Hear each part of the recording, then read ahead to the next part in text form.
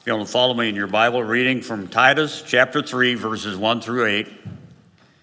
Remind them to be subject to rulers, to authorities, to be obedient, to be ready for every good deed, to malign no one, to be uncontentious, gentle, showing every consideration for all men. For we are also once were foolish ourselves, disobedient, deceived, enslaved to various lusts and pleasures, spending our life in malice and envy, hateful, hating one another. But when the kindness of God our Savior and his love for mankind appeared, he saved us, not on the basis of deeds which we have done in righteousness, but according to his mercy, by the washing of regeneration and renewing by the Holy Spirit, whom he poured out upon us richly through Jesus Christ our Savior, that being justified by his grace, we might be made heirs according to the hope of eternal life. This is a trustworthy statement, and concerning these things I want you to speak confidently, so that those who have believed God may be careful to engage in good deeds. These things are good and profitable for men. Shall we pray? Oh, Father, this morning we just praise you for this time of year where we celebrate our nation, but also we celebrate and praise you for the gift of our nation, for the gift of people who led us to be godly people, to be a godly nation. But Father, I'm afraid we're running away from you now. And Father, I ask you, Father, this morning just to bring us back as a nation. Bond us together in a love for you and a love for what you have created in our country. A nation where we can love each other, hold each other, and protect each other. But Father, also pray for the families of lost loved ones just battling for this nation's freedom. Father, I pray especially for them this morning. But Father, we ask you to hold us together as a nation, lift us up, heal us. But Father, I also pray for our pastor this morning as he leads us in worship, as he leads us through the scripture. Hold him true to the scripture, Father, but let his words be your words, Father, and just give him the comfort and the blessing of life of being able to present your word accurately. And Father, be loyal to the word. And Father, we just praise you for your word. We praise you for the scripture and all just what it means to our life. And we praise you for our lives that are here today, Father, worshiping you and lifting you up. And Father, again, we thank you for the gift of life. We thank you for the gift of our nation. And we thank you, Father, for the gift of salvation. In Jesus' name we pray. Amen. Amen. As you have already read and followed along in your copy of the Word of God, go ahead and be turning to the book of Titus, chapter 3. And while you're turning there, you may not be aware that there is a new seminary in Arkansas. It's located in Conway. It's ran out of Grace Bible Church there in Conway under the leadership of Jeff Johnson. It is a wonderful seminary. It's one that I commend to anybody who wants to go. Wonderful church that it's ran out of. And one of their theology professors wrote a social media post yesterday that I thought was very appropriate. It's not very often that I'll read a social media approach from the post from the pulpit, but this one was one that I resonated with, and I feel that you will too. It says, "Young Christian, if you've been told that loving Christ and being thankful for your country can't coexist, you've been misled. Loving your country is a form of neighbor love. Many American Christians know that the U.S. is far from perfect and isn't our true home, yet we love it. The current trend of enjoying all the benefits of America, but endlessly dumping on it is neither gracious nor logical. Don't fall prey to such ungrateful behavior. Be thankful to God for the common grace shown to this nation. Be thankful for the many blessings we enjoy here. God is glorified in our gratitude for every blessing we have, from salvation all the way to the smallest kindness. Live in gratitude, not in misery."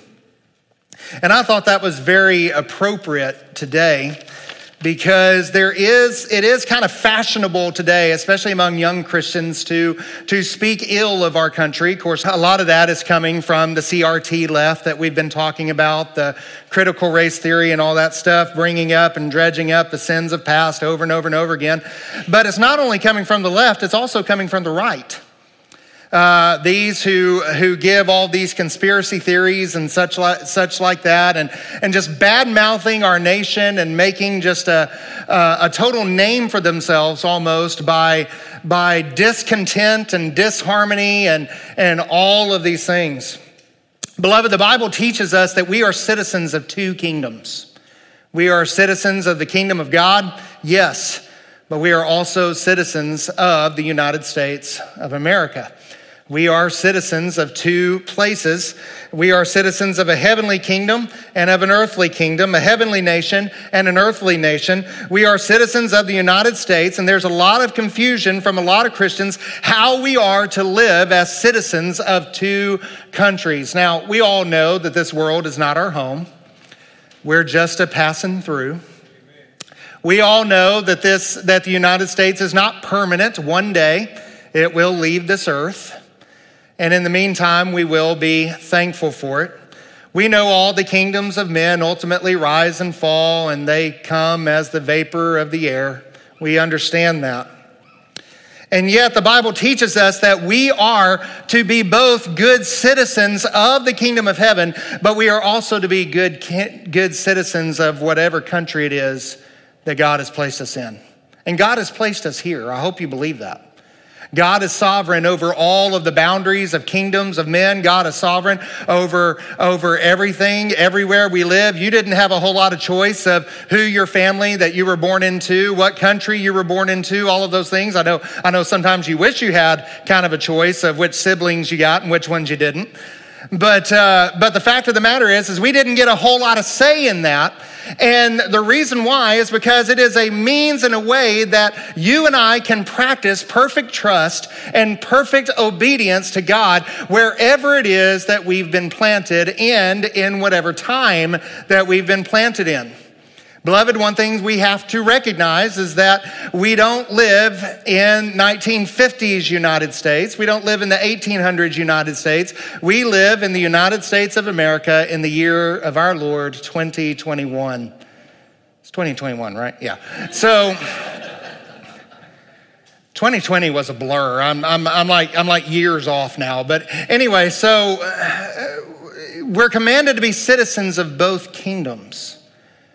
And there is a danger of being so heavenly minded that you're not a good citizen of where you are.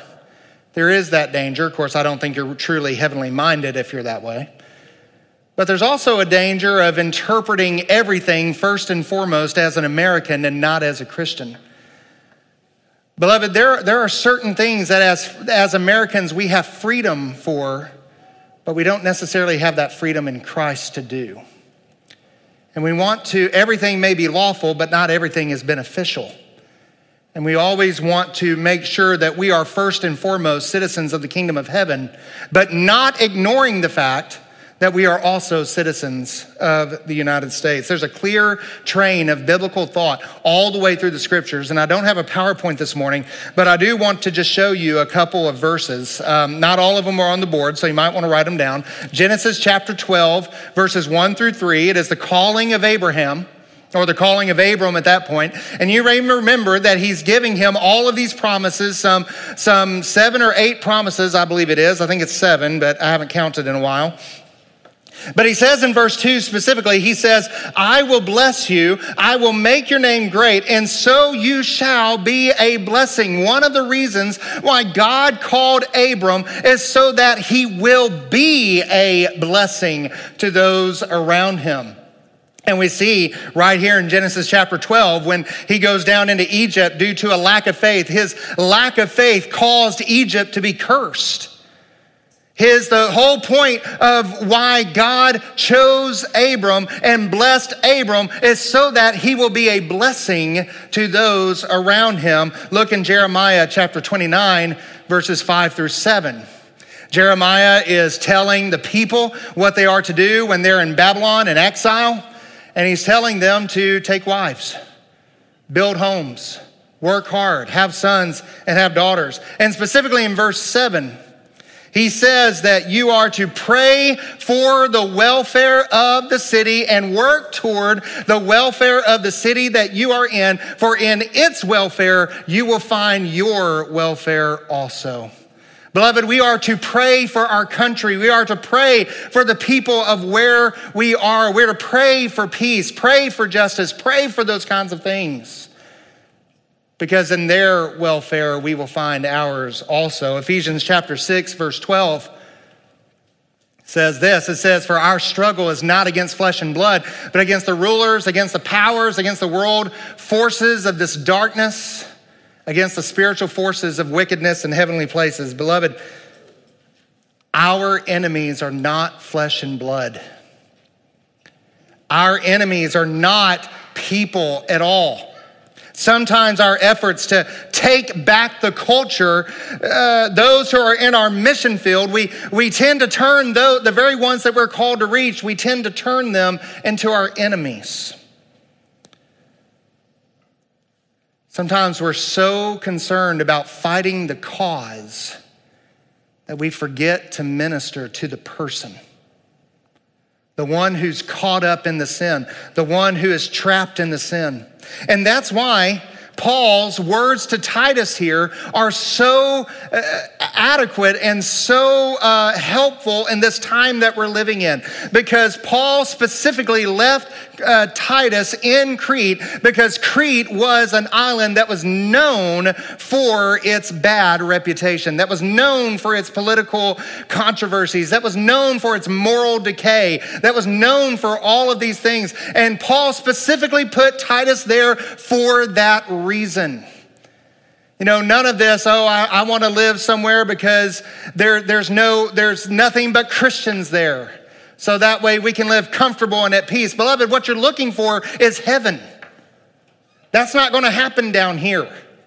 That's not going to happen in this life. It's our hope, yes, to be sure. But right now, we are on mission. We are not glorified. And therefore, we are here to be in the mission. And Paul's instruction to Titus is very significant here. In verse 1, he says, remind them to be subject to their rulers, to authorities, to be obedient, and be ready for every good deed. Malign no one. Be peaceable, gentle, showing every consideration for all men. How do we become good citizens in an earthly kingdom? We just saw it.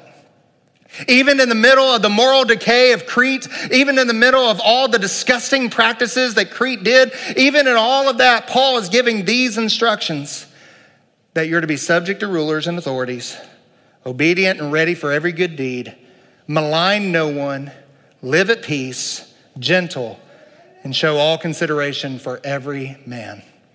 Not just the ones who agree with us, by the way, but every man. And woman, we might add in there. Fact of the matter is that in the day that Paul wrote these letters, New Testament churches were small islands in a sea of paganism. And the fact of the matter is that we are that today. We've always been that. We've always been that. There's no such thing as the Bible Belt. It's a myth. Churches are always small islands in the mist, in the sea of paganism. And some of that paganism may take on Christian names, but it has nothing to do with the New Testament. And so we need to understand the truth is that we do have a unique blessing in America to live in such a nation that began with such a strong Christian influence. And yet, as we are watching that influence wane away, as we are watching that influence decay, there's a temptation to get mad at the culture, to get mad at sinners, to get angry, to get even with guys who drive their car and push down 10 Commandment monuments and things like that. Beloved, don't get mad at sinners for being sinners. That's what they do. That's what we expect. Don't get mad at sinners for sinning. Have a heart for them. Instead, Paul says that we're to show perfect courtesy to all and speak evil of no one. And that is our call to live in this great nation, To be a good and productive citizen. This morning in our Sunday school class, we were talking about how to develop a Protestant work ethic. That the number one way that you can be a good witness at your work is to be the best employee that you can be, that your boss has. To be the best employee, to be the most dependable employee, to be the most productive employee. Not reading your Bible and praying on the boss's dime. Although if your job affords you to do that, by all means, do so.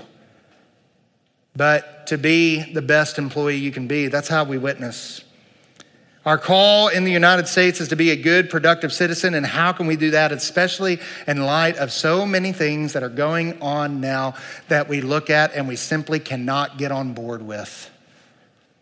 So many things that are coming out of our government, so many things that are happening right here in the city that are things that you would have never imagined, even 10 years ago, you might not have imagined. And yet now they're happening in broad daylight, calling evil good and good evil. How do we live in a culture like that and be a good, productive citizen? Well, Paul gives us some things to remember in this text, beginning in verse 3. He says that in order for you to do this, in order for you to be a good, productive citizen, to be courteous to all, to speak evil of no one, is number one, by remembering who you were. Remembering who you were. Look at verse 3. He said, for we also were once foolish ourselves. We once also were foolish ourselves.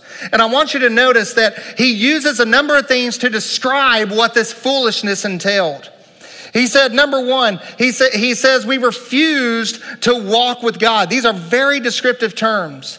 He said that we were foolish ourselves. How? By being disobedient, being deceived, enslaved to various lusts and pleasures, spending our life in malice and envy, hateful and hating one another. By the way, I don't think that verse is just randomly putting a list together. I think that there is a pattern here that we see. That we at first began by simply being disobedient, and then through our disobedience we become deceived, and we begin to be enslaved by our lust and passions, which causes us to live in envy of others and begin to commit malice against them because they have the things that we want, and their life is quote unquote so much better than ours is, and that of course leads to outright hatred of them and being hateful.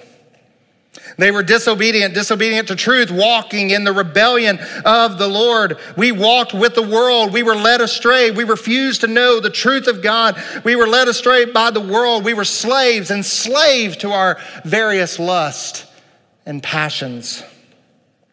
John 8:34 says that anyone who commits sin is a slave to sin.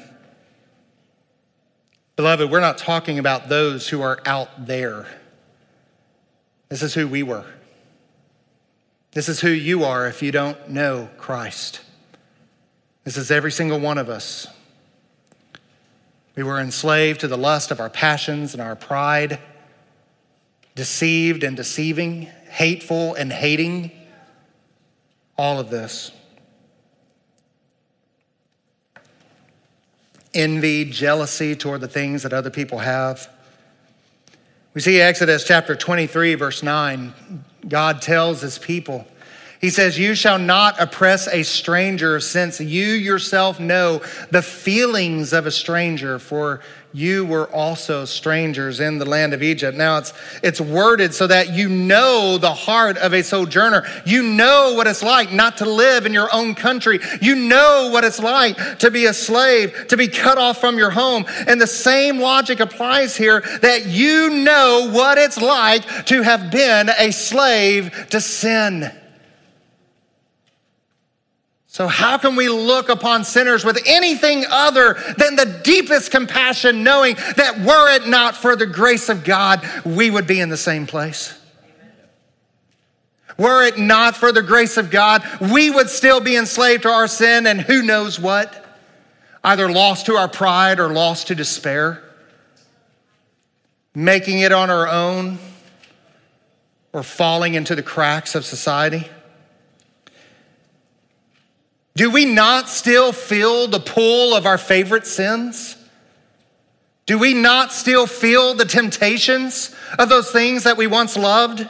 Do we not still feel the temptation of those things calling us, beloved, under the right circumstances? Apart from God, there is no sin, no matter how great, no matter how heinous, there is no sin that, given the right circumstances, that Randy Scott would not commit. And I am only here by the grace of our God, the mercy of our God. And the only reason you're here is by the grace and the mercy of our God. And how can we look upon anyone else with pride and arrogance as if everything we have done in Christ ourselves? How can we do that? It's because we forget where we came from. It's because we don't understand the doctrine of sin. I commend to you the great book by John Edwards. I commend anything he writes, but John Owen, The Exceeding Sinfulness of Sin. It's an amazing book that just teaches us how the depths of depravity, of our rebellion against God in all the various ways that it shows up in our lives, either through pride or through outright rebellion. Our understanding of our need of grace is directly related to how we treat one another. Luke chapter 18, verse 1 says that he told this parable to those who trusted in themselves for righteousness and treated others with contempt. Those two are always side by side. That if we treat others with contempt, it is because, at least in that area of our lives, we are self-righteous. And so those two are always connected. If we can pull ourselves up, why can't they? If we can get our act together, why can't they? But beloved, when we remember our desperate and daily need of grace, how far our rebellion takes us were not our sanctification in the Spirit, when we remember what a needy people that we truly are, something happens. We become compassionate. We can't help but to. And we begin to look at people not as our enemy, but those who are sinking in a sea of wickedness, desperately needing a life raft. And we have the raft.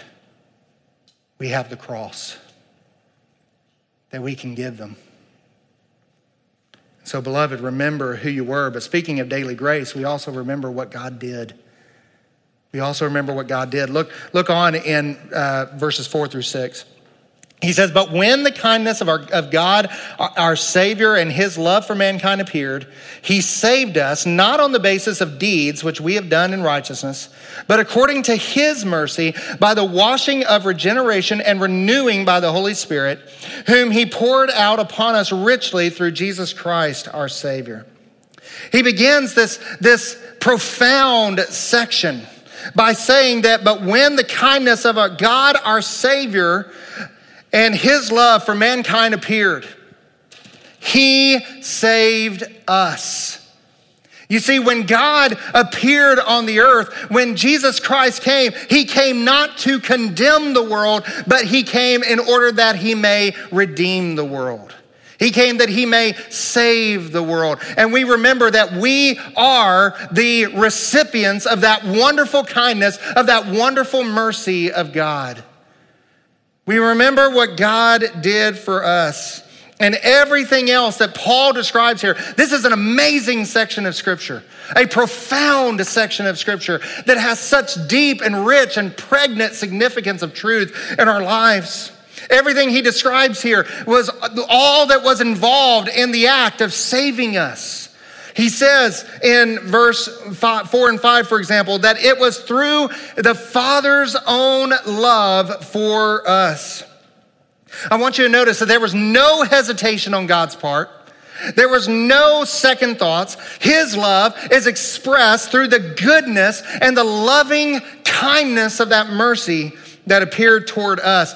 God took the initiative for us We love because he first loved us. He's not responding to our love for him. He's not responding to our works for him. He saved us out of nothing but only and solely his wonderful, matchless grace being poured out on us. There was no value that he saw within us. There was no goodness in our heart. There was nothing that we could do. There was no righteousness that we could stir up out of our own nature. We were lost sinners, destined for hell, and Christ the Father poured out his mercy on us. Praise the Lord. And so his love and his kindness, it was expressed through his love, not by any works of ours, not through any righteousness, but instead it is solely and absolutely and only a result of his perfect mercy expressed to us. He saved us. That's the Father. But look at the work of the Spirit in verse 5. He saved us according to his mercy by what? By the washing of regeneration and renewing by the Holy Spirit. We're about to start a series on the Holy Spirit, his person and work. But I want you to just see here, I don't want to give away the farm here, but he says here that he takes away the old. He washes us, washes our sins away through this regeneration. He makes us new. He makes us a new creation. He has and is renewing us to new life in Jesus Christ through the process of sanctification that he commands us to do by putting off the old, putting on the new, and being renewed in the spirit of our minds. He is washing us. He is making us fit for heaven. Do you realize that an unsanctified sinner could no more enjoy heaven than they enjoy church? You realize that?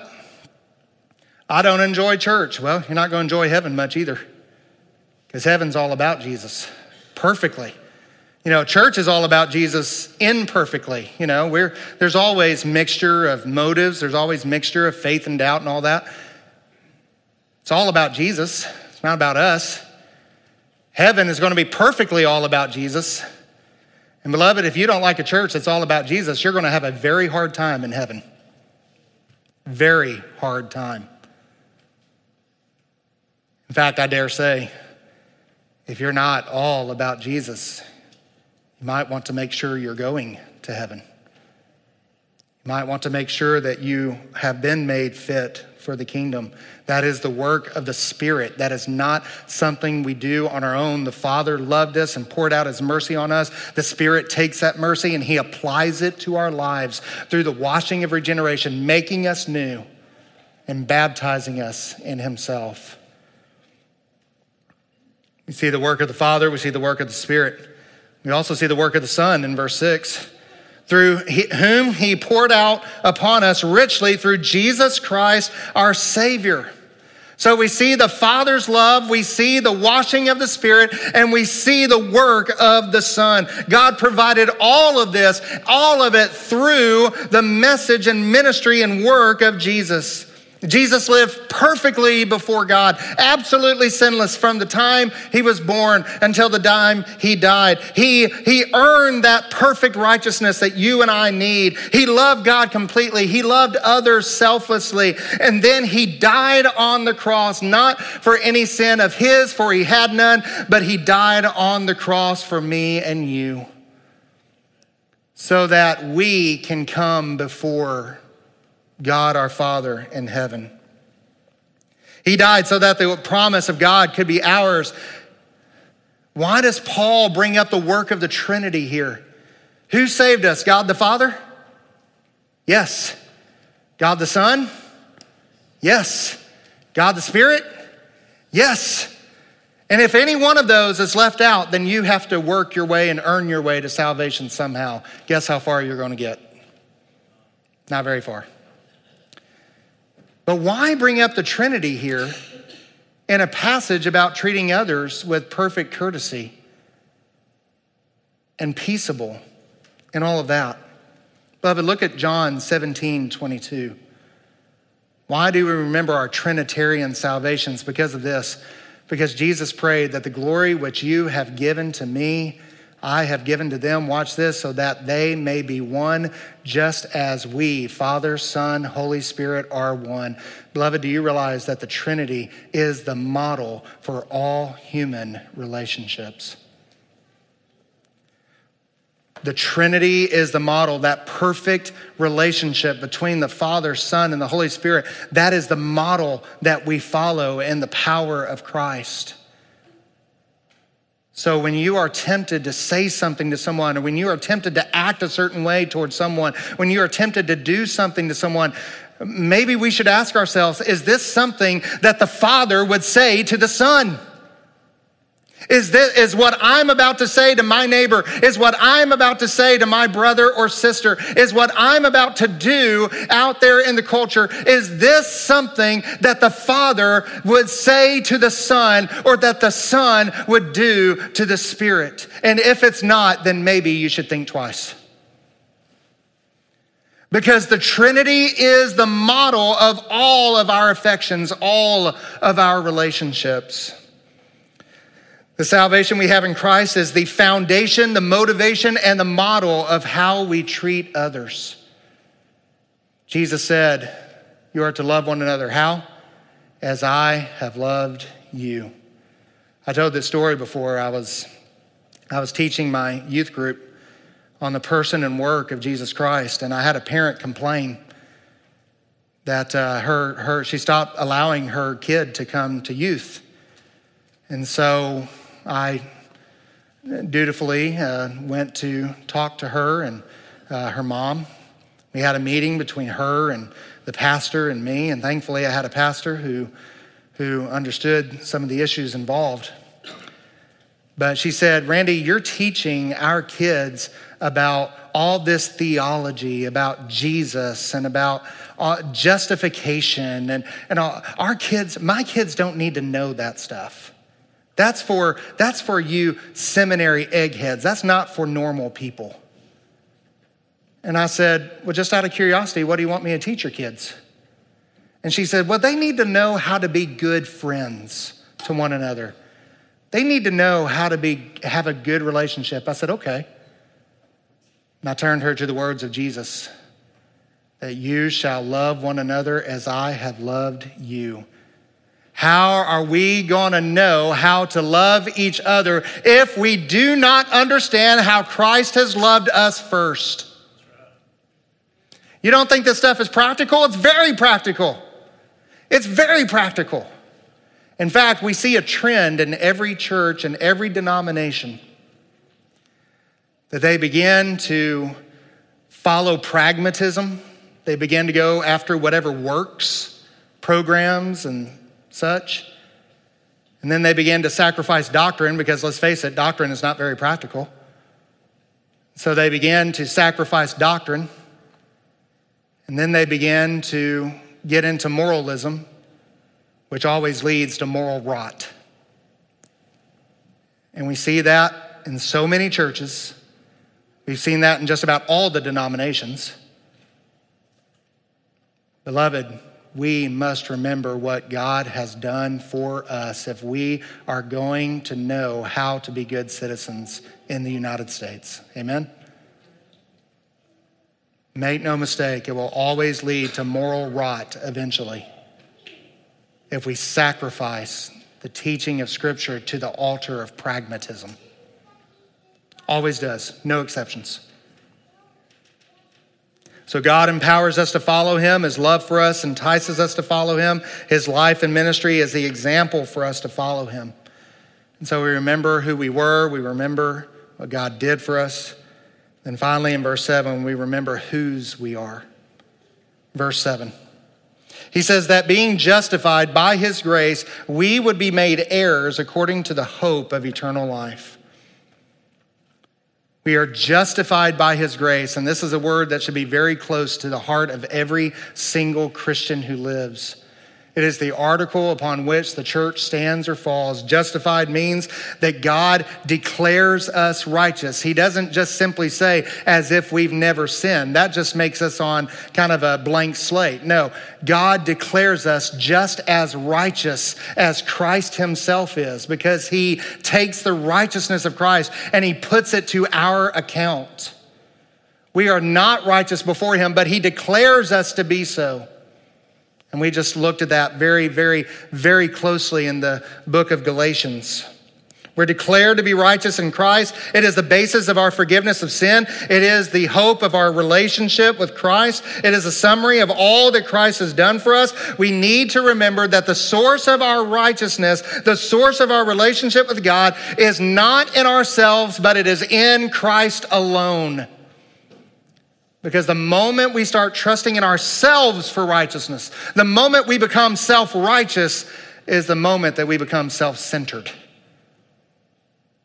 So we have to remember this. It's not according to the law, it is according to grace. We are in Christ and our salvation is in him. And because of that, we are heirs according to hope. Hope of what? Eternal life.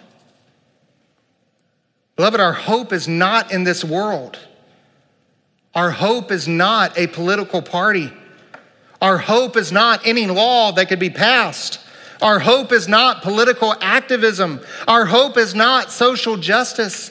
Our hope and our salvation is not in anything in this world. And yes, we mourn over the sin of this age, but we do not despair, because our hope is in the sure foundation of Jesus Christ our Lord, and the fact that we are heirs according to his promise, and that is a promise you can take to the bank.